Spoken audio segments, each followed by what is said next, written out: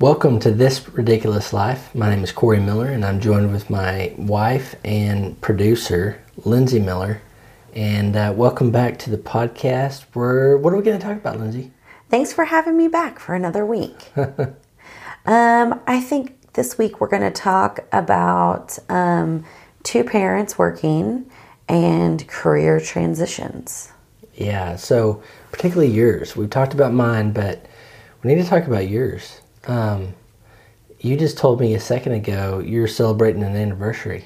I am. So yesterday, February 6th, was 2 years officially at Liquid Web, not counting the week that I worked for free. I didn't know you were going to say that. Well, cool. 2 years ago, if you just think back 2 plus years ago, let's say 2.5 years ago, where were you as far as your career goes? So, finding myself a little bit, I think. I felt like my only skills were politics and fundraising, but I really wanted to go back to work. I love our children. Let me just say that for the record. It's always good when you put that disclaimer out front, right? When I hear you talk about our kids. But I wanted to get out of the house. I should say that more clearly. But I really wanted to get out of the house.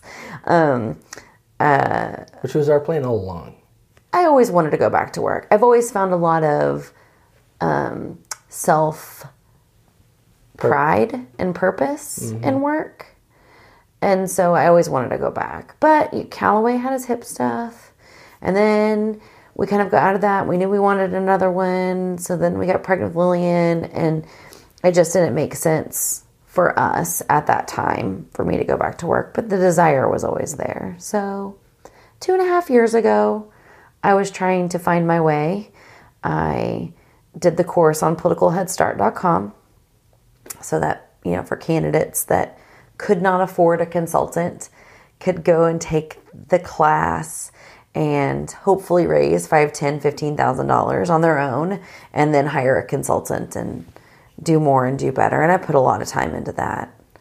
That was really a season of time when the kids were in a place where you obviously had, it was a letting go time. It was a time to, okay, now a career is starting, but you tried a couple of things back then, and that was one of them. You didn't want to go back into politics full time. I didn't. I applied at all kinds of nonprofits.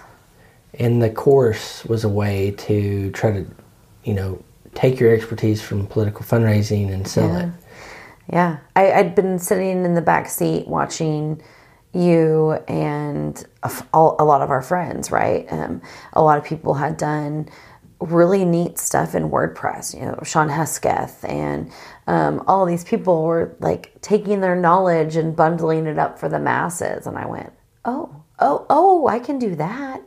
I think probably with a little bit of insight from you, having non-recorded conversations about it, right?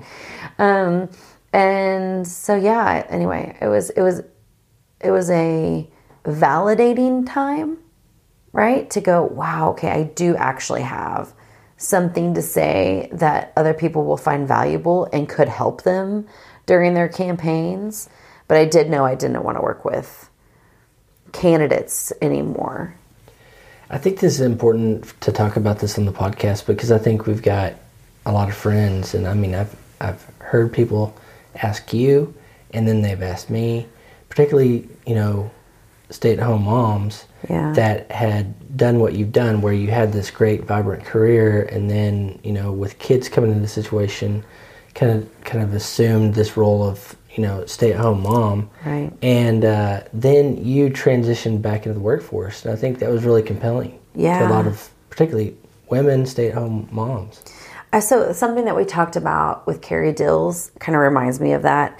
Remember how we were talking about I always have a plan, but that I also am okay with failing. I just like to fail really quick and then try something different. So I think that's one component is I don't really have a fear of failure. I'm willing to put myself out there and try things. And when I see it's not going well, take a step back and then really quickly try something else. So that's one part.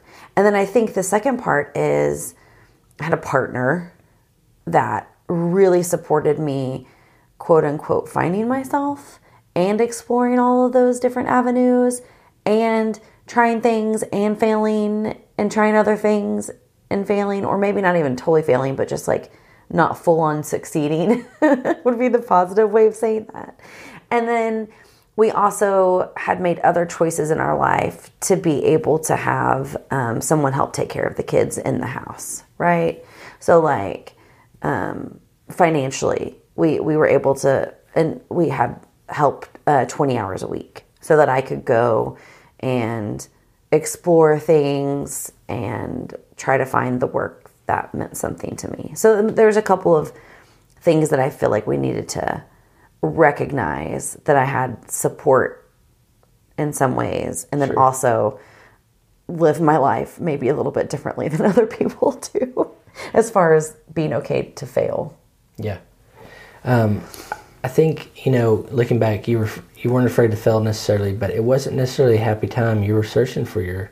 Yeah. I mean, it was this walled off point of, I'm not going back to this previous career where I have all my contacts and experience and expertise and these set skill sets, which, by the way, I've always said are called marketing in the business world. But, it was a struggle because you mentioned you applied for jobs as, like a development director at nonprofits. And no one wanted me. I got interviews, but no one wanted me. The couple, we should clarify that. I think the couple ones you actually did, like maybe two. Right. Either probably weren't going to be a good fit anyway, though. But but the sample size was small, I guess. That's true. I mean, I applied for a handful of nonprofit gigs because I did also have my own requirements, right? Of organizations I wanted to work with. And I think just like in politics and candidates, I don't think some consultants won't just work with anybody. You work with candidates that you believe in, or elected officials that are running for re-election that you believe in, because you put so much time and energy and effort into them and their success. And I think working with nonprofits is the same. Like, if you work for a nonprofit, you are essentially, just to generalize it, saying, I am going to put a whole lot of effort into this for good other than myself, right? And so you want it to be the right fit. Sure. Okay, but back to this whole, I was going to say wrap it up, Leo. Oh my gosh. That's our little shorthand for, sorry. You're going off on a tangent. So if we say wrap it up, okay, Leo. bring me back. But yes, you could be picky. You were in that stage of life to be picky, but it wasn't easy for me as your husband and partner to see you struggle, a little bit. Particularly in that time, so you were trying to roll out this course to kind of see if you could make some money, productizing your expertise. Right. You were applying for some jobs. Yes. You're right, though. I didn't feel... Now I'm interrupting you. I'm sorry. I'm back on track. I didn't feel that I had any, marketable skills. Yeah. And, to flash forward, you said it's called marketing. What do I do now? I actually do marketing, which, as it turns out, I had been doing for the last, 15-ish years. Building relationships with people, selling maybe not an issue or a campaign, but selling a product, in those sense. But I think this is important that in the conversation, and I'm not a female, I've not been a stay-at-home mom or dad, but I think that gap that I saw you really struggle with was, how do I take what you felt like was maybe some dust on those skills too, because you had been caring for kids and stuff like that, but and translate that into a whole different industry. Yeah. And even thinking back on it now, I'm getting anxiety because you're right. I didn't think I could. I did not think it was possible. Mm-hmm. I had a lot of self-doubt, and I wasn't sure where I could go. Yeah, which is really tough from my perspective as your husband who wants to support and encourage you and go, you're awesome. You can do anything you want to. But that was a season of struggle I saw for you because it really hurt seeing you really struggle and trying to, make a go of it. Because it probably would have been a little easier to default back and go, I'm going to go hop on a campaign or get some clients and, than to go, I'm reinventing my whole career in a sense. Even though we now know and believe that all the skills you used in your previous career are now being utilized in full force at the current one and the one we're going to talk about in a second. But that was a struggle time to kind of, that I think a lot of people can resonate with. Yeah. And as kind as you are saying those things now, I remember you telling me then, but in my head, I'm like, well, he's paid to say that. He has to say those nice things about me.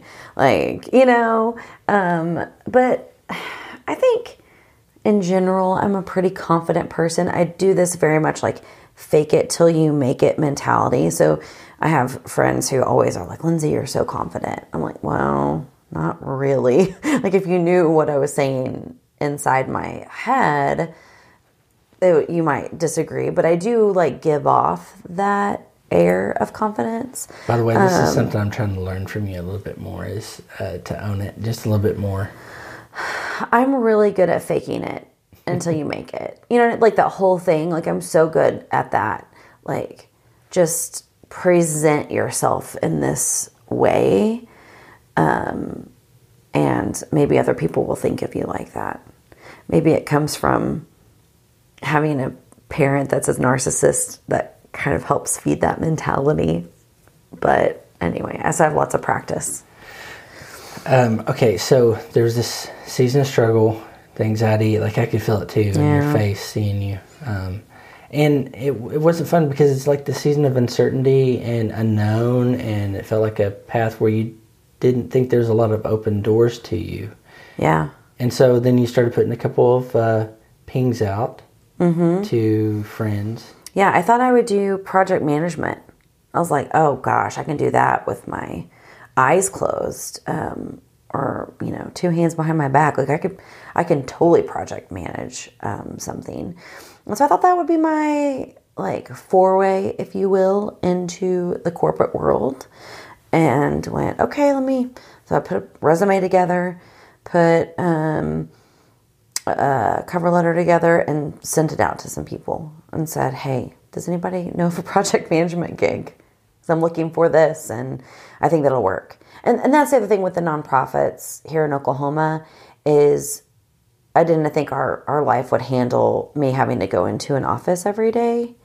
Because we traveled so much with iThemes that I didn't want that to get taken away. Some of that freedom, like all of us that don't have 2 weeks of vacation, like you've spoiled me. Mm-hmm. I don't have to live that life anymore. And so that was one of the other drawbacks. So, okay, if I can find a remote gig and people in WordPress, maybe they know me. Maybe they know that I'm not just Corey Miller's wife. Maybe I also have some skills.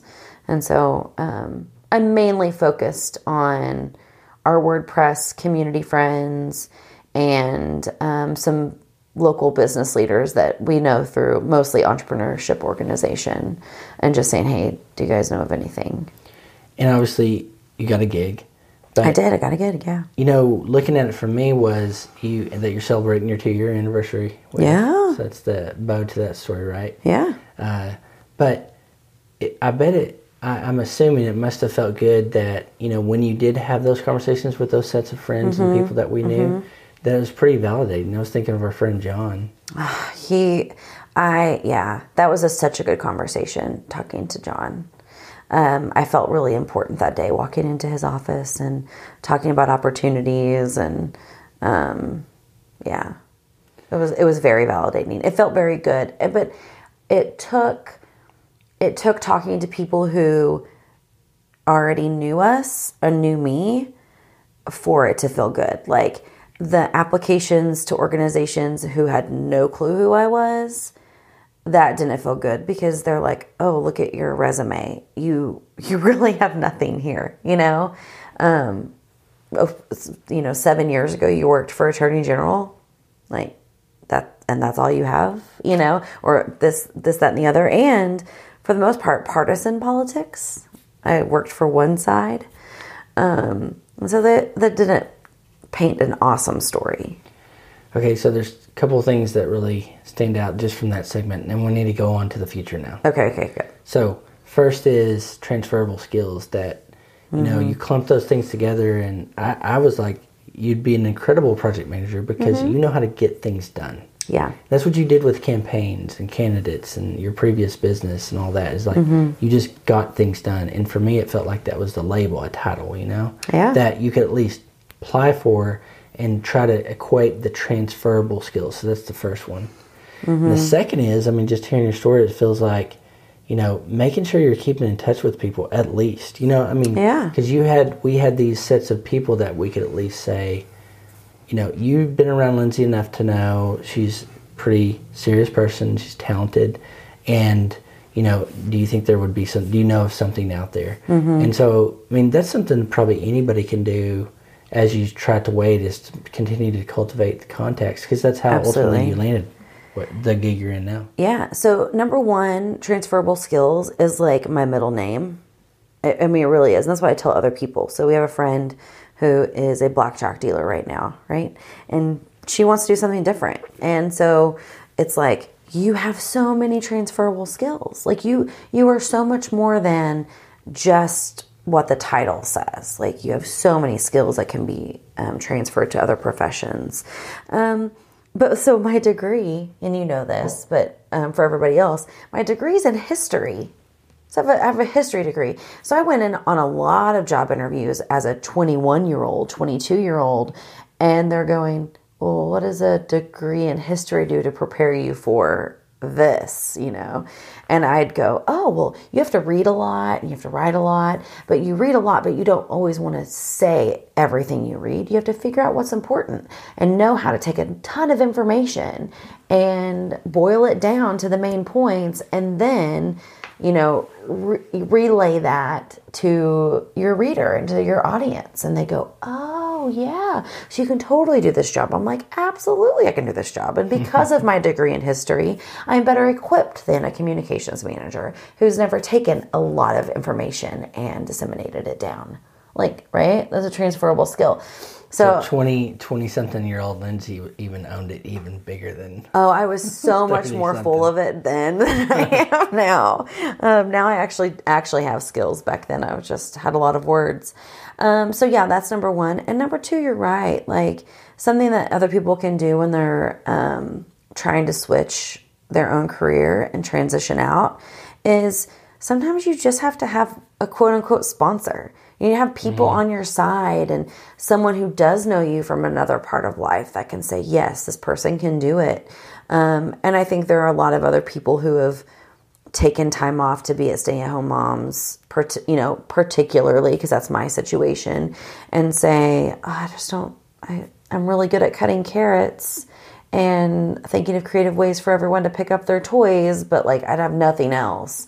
And you would be surprised how many people would be on your side and sponsor you and help you and, you know, give you the steps that you need to find that success. Especially like you did. They wouldn't have probably approached you, but you made your intention known. Like, hey, I want to go back to work, and this is what I did in the past, if you don't recall. And, you know, you think you know of anything that's out there? Absolutely. And there's a third step to this, too, that I want to be clear about, is I also didn't get my feelings hurt if people didn't respond, right? Like, I sent that out to people who were, like, close friends and went, if there isn't anything or you don't think it's a good fit, that's okay. We can pretend I never sent this email.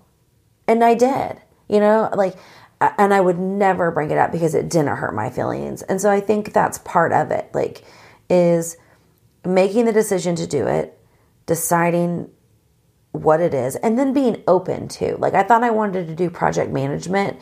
I ended up doing partner management, which I'd never heard of. I did not know that was a job. Surprise. And now ultimately I'm doing marketing. So like, I was really open to hearing possibilities, and then also didn't get my feelings hurt and kept my relationships, you know, intact. Yep. all of that's good stuff. There was one thing we forgot to even talk about, but I just want to mention it. So you did that talk. You did a keynote talk at WordCamp DFW. I did, yeah. And it's also, that talk was like a reflection of that season in time too, because you used your Twitter handle and changing that's a really good reflection of this season of time, I think. Well, thank you. I was definitely handed that idea.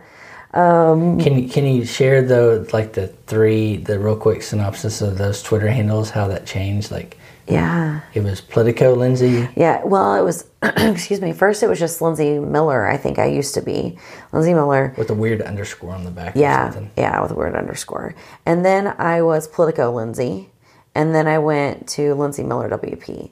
But that doesn't even tell the story of the other Twitter handles I started. At Lil Miss Catering, at Clickstart Creative, at all the different ideas that I would have and go off on. So there's been a lot of iterations of Lindsay Miller. So, okay, I think that's probably a good place to wind down because we've gone along. We have another segment. We'll just record that here in a second. But I think those are some really good takeaways for people is, for me, what I heard was it sometimes just takes time, which sucks, especially when you're as impatient as you and I are. Yeah.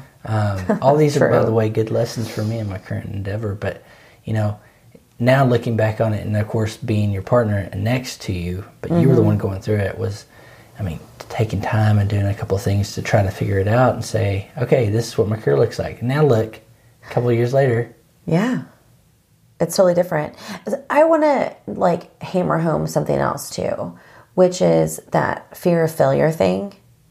Who are we talking to? Who was the guy at OU at the Innovation Center? Tom. He said one of the things that they're trying to do is to teach entrepreneurial communities that failure isn't a bad thing. And I think to a certain extent, a lot of people are ingrained with that, right? As a kid, you try to climb the tree and it doesn't work. Do you keep trying to climb the tree or do you just stop climbing the tree? And I would probably have been the kid that'd be like, okay, tree, I'm going to own you. I'm going to keep trying this and I'm going to do it. Or I'm going to find another tree that I can climb, right? I would do it. Eventually, you know what I did for the tree? Actually, now that I think about it, there was a fence next to it. And so I finally just started climbing the fence and then I could get to the branches that made it easier to climb. It's such a Lillian thing. It's a Lillian thing. But I think that is an important thing. If I could just say one piece to impart on anybody who's listening is don't be afraid to fail. Don't be embarrassed by failure because it helps you figure out the path that you actually need to be on. So it's okay to be told no. It's okay to have obstacles and figure out a different way because it's going to make it all better in the end. Are you going to start singing Garth Brooks' Unanswered Prayers? No, I'm not actually. But now we have our outro music. But I think it's still, it's a journey, right? But having that mindset and not taking it personally, I think are good things. And you're kind of alluding to the fixed mindset versus the growth mindset, Oh, you're intellectualizing. Yeah. Good job. Okay. Well, that's a good way to end it then. No, growth mindset versus fixed mindset. Is there a book? Carol Dweck. Dweck? Dweck. I'm not going to spell it on the podcast. I'll put it in the notes. Okay, good. All right, but thank you. Okay, so you want to tell them about where they can find the podcast and how they should rate it on iTunes? Yes, so we have the domain, thisridiculouslife.com, and please find us on iTunes and give us a rating, hopefully a good one, hopefully a good rating, and that'll help other people be able to find us. Okay, thanks everybody.